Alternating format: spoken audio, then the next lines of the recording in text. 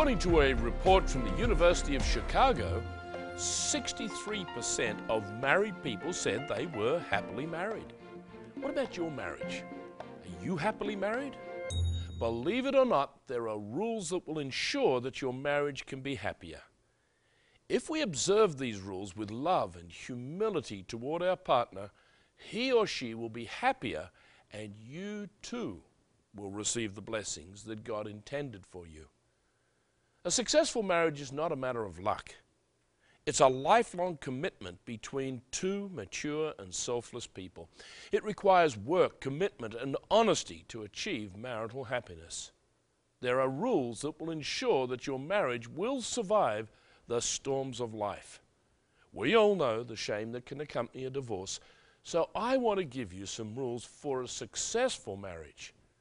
What most people do not understand is that the success of a marriage does not just benefit the couple, but their children, their grandchildren, parents, friends, in fact, the whole society. Marriage is the greatest investment that you can make in your lifetime, even more than vast sums of money. If you and your partner are prepared to follow 7 basic rules, you can increase your chances of being happy in your marriage. Do you want to know what these rules are? Please stay with me and consider these 7 gems of knowledge.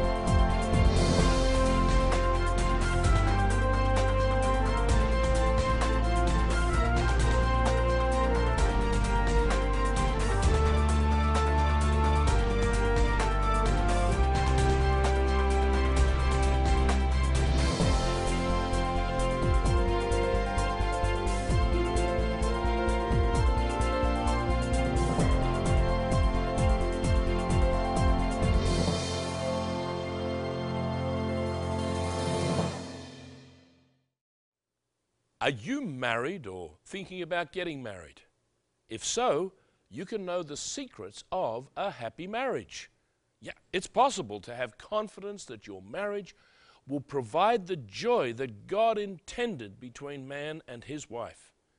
Many people are afraid to get married nowadays because they know that in many countries, more than half of all marriages will end in divorce.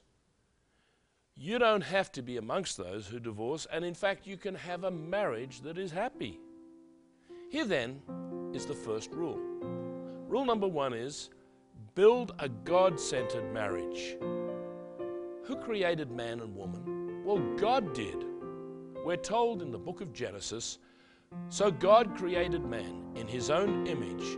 In the image of God, he created him. Male and female, he created them. What did he tell us was the purpose for marriage? In verse 24, he tells us, a man shall leave his father and mother and be joined to his wife, and they shall become one flesh. The inference here in joining is stronger than just being glued or stuck together. The King James Version of the Bible uses the word cleave. Now, what does cleave mean? Well, I believe the process of welding is a good analogy for marital cleaving. When a welder takes 2 pieces of the same metal, he heats them both to where they just are about ready to melt and become liquid. With the help of a flux, the 2 parts melt into each other so that on cooling, they're actually now one metal. They're not just glued together, but they've become one. Remember, we're told that a man and a wife become one flesh. It's as if the flesh of the man and the woman are now one and the same. Their minds have also become one in a good marriage. 2 people think the same, work together in harmony, and believe that the marriage's success is more important than the individual person's needs. The union of a man and woman in holy matrimony is not just a contract or a business partnership. It's a holy vow that is recorded in heaven. It's between the husband and wife and God. Sadly, too many people spend more time and energy choosing a house or a career than a marriage partner. When we include God in the marriage, we can have faith that He will give us help when we need it. Much of the world has unfortunately often ignored the wisdom of the parents' involvement in the marriage choice for a young couple.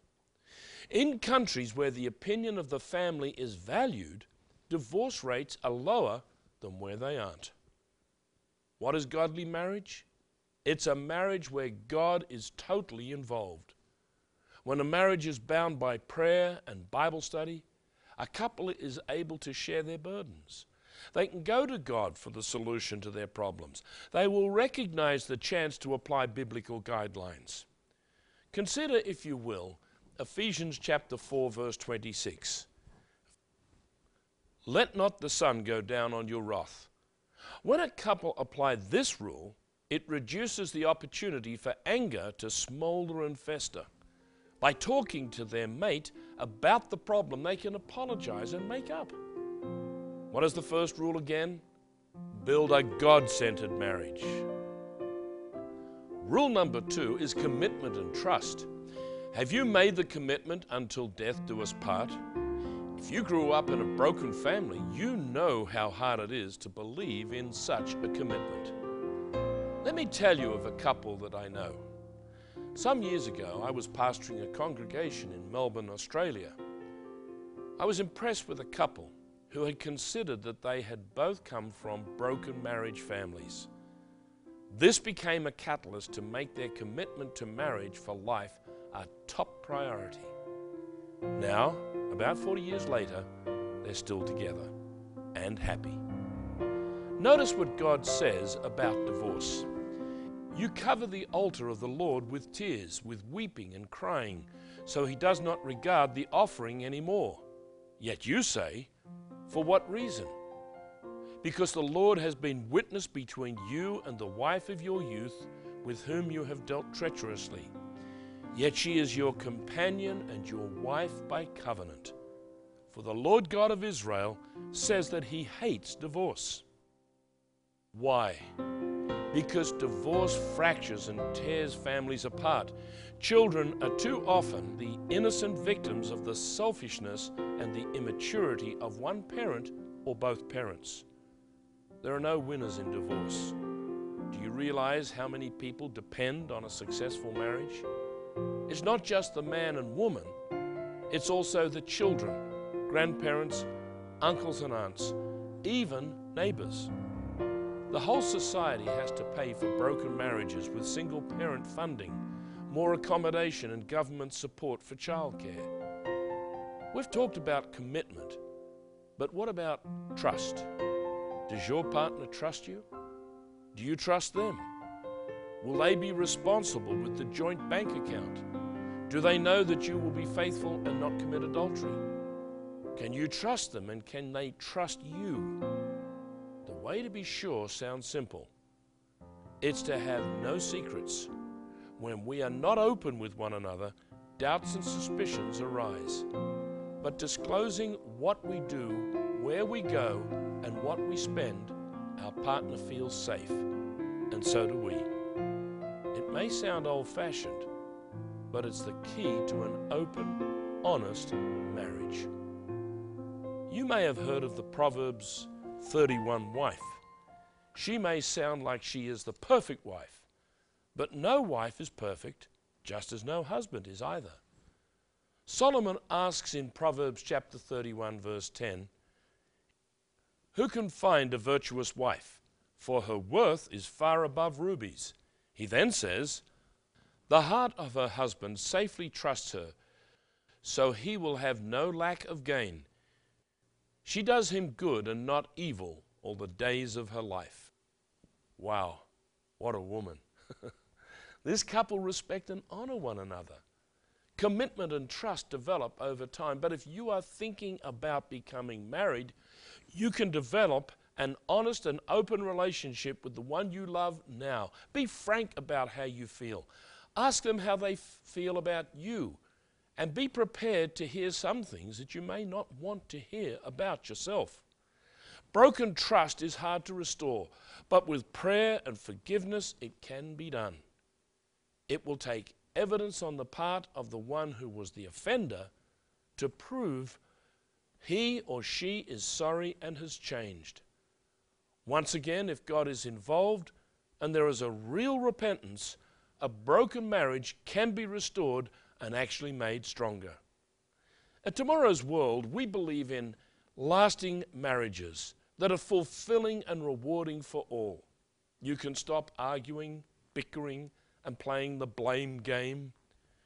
You don't have to live in misery, and neither does your mate. You deserve better, both of you. You can achieve greater happiness when you apply these 7 basic rules. So remember, rule number 2 is commitment and trust.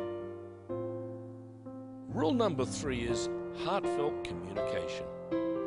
Being able to talk intimately to one another is vital for a healthy marriage. When a couple first meet, there's just so much to talk about, but they may later drift apart and find different interests. Soon they're like ships in the night, living in the same house, but becoming more like strangers. Misunderstandings lead to arguments, arguments lead to anger, and sadly, separation. What's the solution? Let me give you some good biblical advice. Do not let the sun go down upon your wrath. That's wise advice. If you've something that's bugging you, be sure to get it off your chest as soon as you can. Believe me, it does work. However, when we communicate, is it at 100 decibels with an accusative tone and with words like, "You never do this or that"? Really? Never? Maybe sometimes, but never? The key to heartfelt communication is being ready to see where we're personally at fault. Marriage problems are simply not always the fault of just one person. Yes, maybe one may be more at fault than another, but we all have to see where we contribute to the problems. Here's some advice from Dr. Roderick Meredith. This is what he says. The approach of praising and encouraging your mate is vital. Be sure that your praise is sincere and usually specific. Try to keep your communication positive. For one partner to be constantly picking at or criticizing the other is not the kind of communication we're talking about. A good barometer for a man is this. If his wife is being critical and nagging, it could be an indication that he's not listening to her. When he takes her seriously and values her opinion, the nagging is likely to subside. Have you noticed that when we sit down and talk with someone about a problem, it may be because we got our wires crossed or we misunderstood what was said? So choose a quiet time to talk and, more importantly, to listen. Before jumping to conclusions, ask your mate, "What's the problem?" And then listen. Put yourself in their shoes and see it from their point of view. You'll be surprised how you may have had the wrong idea, and they will also see that they misunderstood you. Together, you can solve the problem. Rule number 3 is heartfelt communication. Rule number 4 is marriage means giving. Do you like to have someone hold you and tell you that you're special? Most of us do. There is something right here in our very heart that yearns and aches to be loved by someone else. God gave us the gift of marriage for this reason. When a husband and wife simply enjoy being with one another, there's no better way to go through life. It's simply beautiful. Have you ever considered the power you have to make your mate happy? Or for that matter, unhappy? Think for a moment.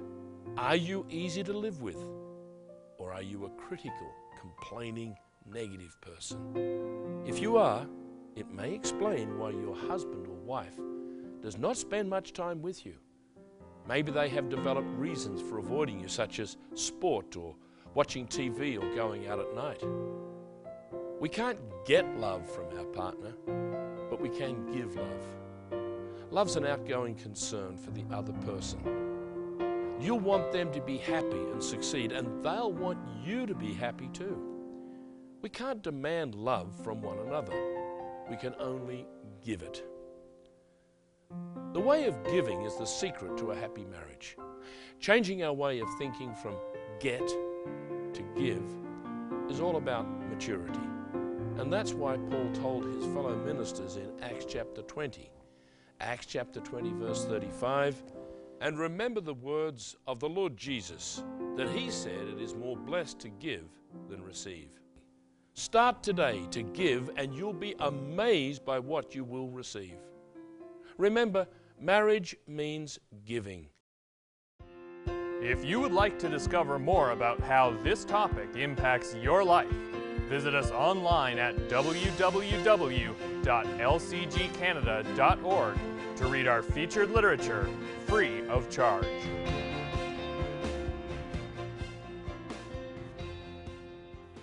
Rule number 5 then is learn to forgive. Have you ever hurt your mate? Have you ever offended him or her or neglected them? More than likely, we'll remember the times that they've done these things to us. Are you holding on to old grievances? Do you have a scorecard for all of the mistakes the other person has made? If you do, I'll tell you now who's hurting the most. It's you. It's a strange fact that those who harbor resentment hurt the most.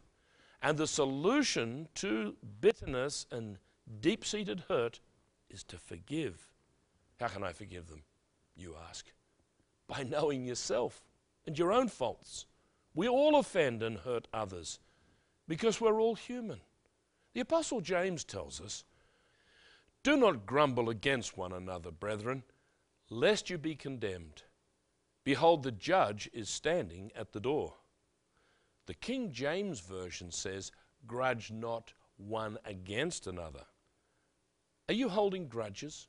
Free yourself, forgive your mate, and you will be forgiven. Admit that you too have hurt and offended too. Remember what Jesus said, "Forgive us our debts as we forgive our debtors." I say again, you will be the winner when you forgive. The old love we had for our husband or wife can come back. A great weight will be lifted, and that dull ache in the pit of the stomach will subside. Once again, this is not advice that you'll be hearing or reading in self-help books. Your friends at work may tell you to get even with your mate, while they will not have to suffer the pain of a failing marriage. Seek God's advice and wisdom instead. James gives us wise advice in chapter 3 and verses 13 to 17. "Who is wise and understanding among you? Let him show by good conduct that his works are done in the meekness of wisdom. But if you have bitter envy and self-seeking in your hearts, do not boast against the truth. This wisdom does not descend from above, but is earthly, sensual, and demonic. For wherever envy and self-seeking exist, confusion and every evil thing are there. But the wisdom that is from above is first pure, then peaceable, gentle, willing to yield, full of mercy and good fruits, without partiality and without hypocrisy." The words, "I'm sorry," can simply melt away hard attitudes of hurt and hate in your mate. Try it. See what happens in your marriage. Be the first to apply the 5th rule, which is learn to forgive. Rule number 6 is build your family kingdom. One thing Europe is well known for is castles. If you've never traveled through Europe, you will not have seen just how many castles there are. These castles were built to protect the residents from their enemies. Here's another expression: a man's home is his castle. Not a bad concept in this day of moral attacks from evil men who want to see our children destroyed. If we can build our marriages where our family is safe, we can prepare them for life. It may sound a little old-fashioned, but a man should be the king and his wife the queen of their family. In a balanced and healthy family, children grow up with confidence and self-assurance. When there is little or no bickering, but rather support, a family thrives. I learnt from my parents the vital rule that the father always supports his wife. As children, we could not drive a wedge between mum and dad, and I'm glad we couldn't. They rarely argued, and we were proud to be a part of that family. If you have already got a happy family, you can make it happier by applying the words of God in your life. You can make life positive and enjoyable for all. It takes planning and effort, but the rewards in later life will be worth it. King David understood the key to a happy family when he said, "Unless the Lord builds a house, they labor in vain who build it. Unless the Lord guards the city, the watchman stays awake in vain. Behold, children are a heritage from the Lord. Like arrows in the hand of a warrior, so are the children of one's youth. Happy is the man who has his quiver full of them." Bearing children is a great responsibility. Providing food and shelter is only the basic need that they have, but their spiritual and mental health is just as important. Please don't let your children grow up without moral training. If you don't teach them right from wrong, someone else may very well teach them right is wrong. Go on the offensive against immoral video games that are full of killing and hatred. Provide wholesome entertainment for your children and introduce them to a musical instrument or a healthy sport.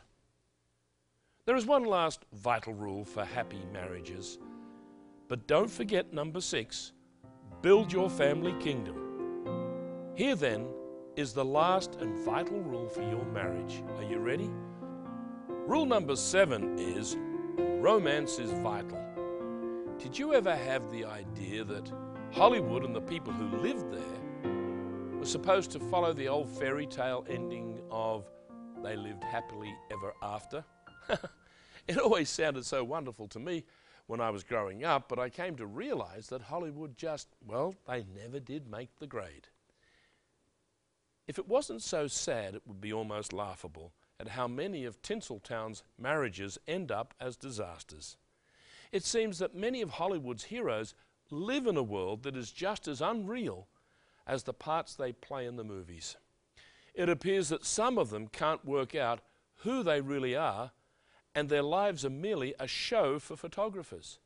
But your marriage is real. Don't fall for the idea that you can only find happiness after 5 or 6 marriages. Maybe you've had more than one marriage. You're not alone, since many marriages these days do end in divorce. Remember, though, you can learn from your mistakes and make a success of another marriage. One of the keys to keeping your marriage alive and well is to maintain romance. Let's see romance for what it is. It is to be found in rule number 4, marriage means giving. To have romance with your spouse means being giving, caring, and thoughtful. It requires imagination and planning. For a husband, it means understanding how a woman's mind is different to his. Her emotional needs are not the same either, and romance involves satisfying her needs. An unexpected bunch of flowers, a peck on the cheek, a long silent hug, or an anniversary dinner all qualify as romance. Intimacy and gentleness from a husband will melt a girl's heart. We men simply need to know that a happy, satisfied wife will not be a picky or nagging wife. It is one reason why marriages implode, so let us give romance and affection to the lady that we work so hard to win. Hold her tight, and she will amaze you how much she will give in return. Men, it's up to us. But now you want to know where you can read these 7 rules for a happier marriage. I'd like to give you a gift. It's a booklet that will itemize these for you and give you practical points that will help you to make the changes that you will want to make. The booklet is titled God's Plan for Happy Marriage. The opening paragraph sets the scene for the booklet. Scores of women have told me, with tears in their eyes, "My husband just won't talk to me. He's distant. He won't share things with me anymore. Even though we share the same house and the same food, I feel so alone most of the time." Do these words ring true for you? Maybe you are the husband who no longer shares the things of life with your wife that you once did, and you don't know how to change. This booklet will give you hope for the future. It's really not too late. So be sure to visit the website that will momentarily be shown on the screen. And be sure to watch at the same time next week as Gerald Weston and Richard Ames bring you the good news of tomorrow's world. We want you to find contentment and happiness in your life. Each week, we will bring vital information from your Bible that will give you the help you need. If you would like to discover more about how this topic impacts your life, visit us online at www.lcgcanada.org to read our featured literature free of charge.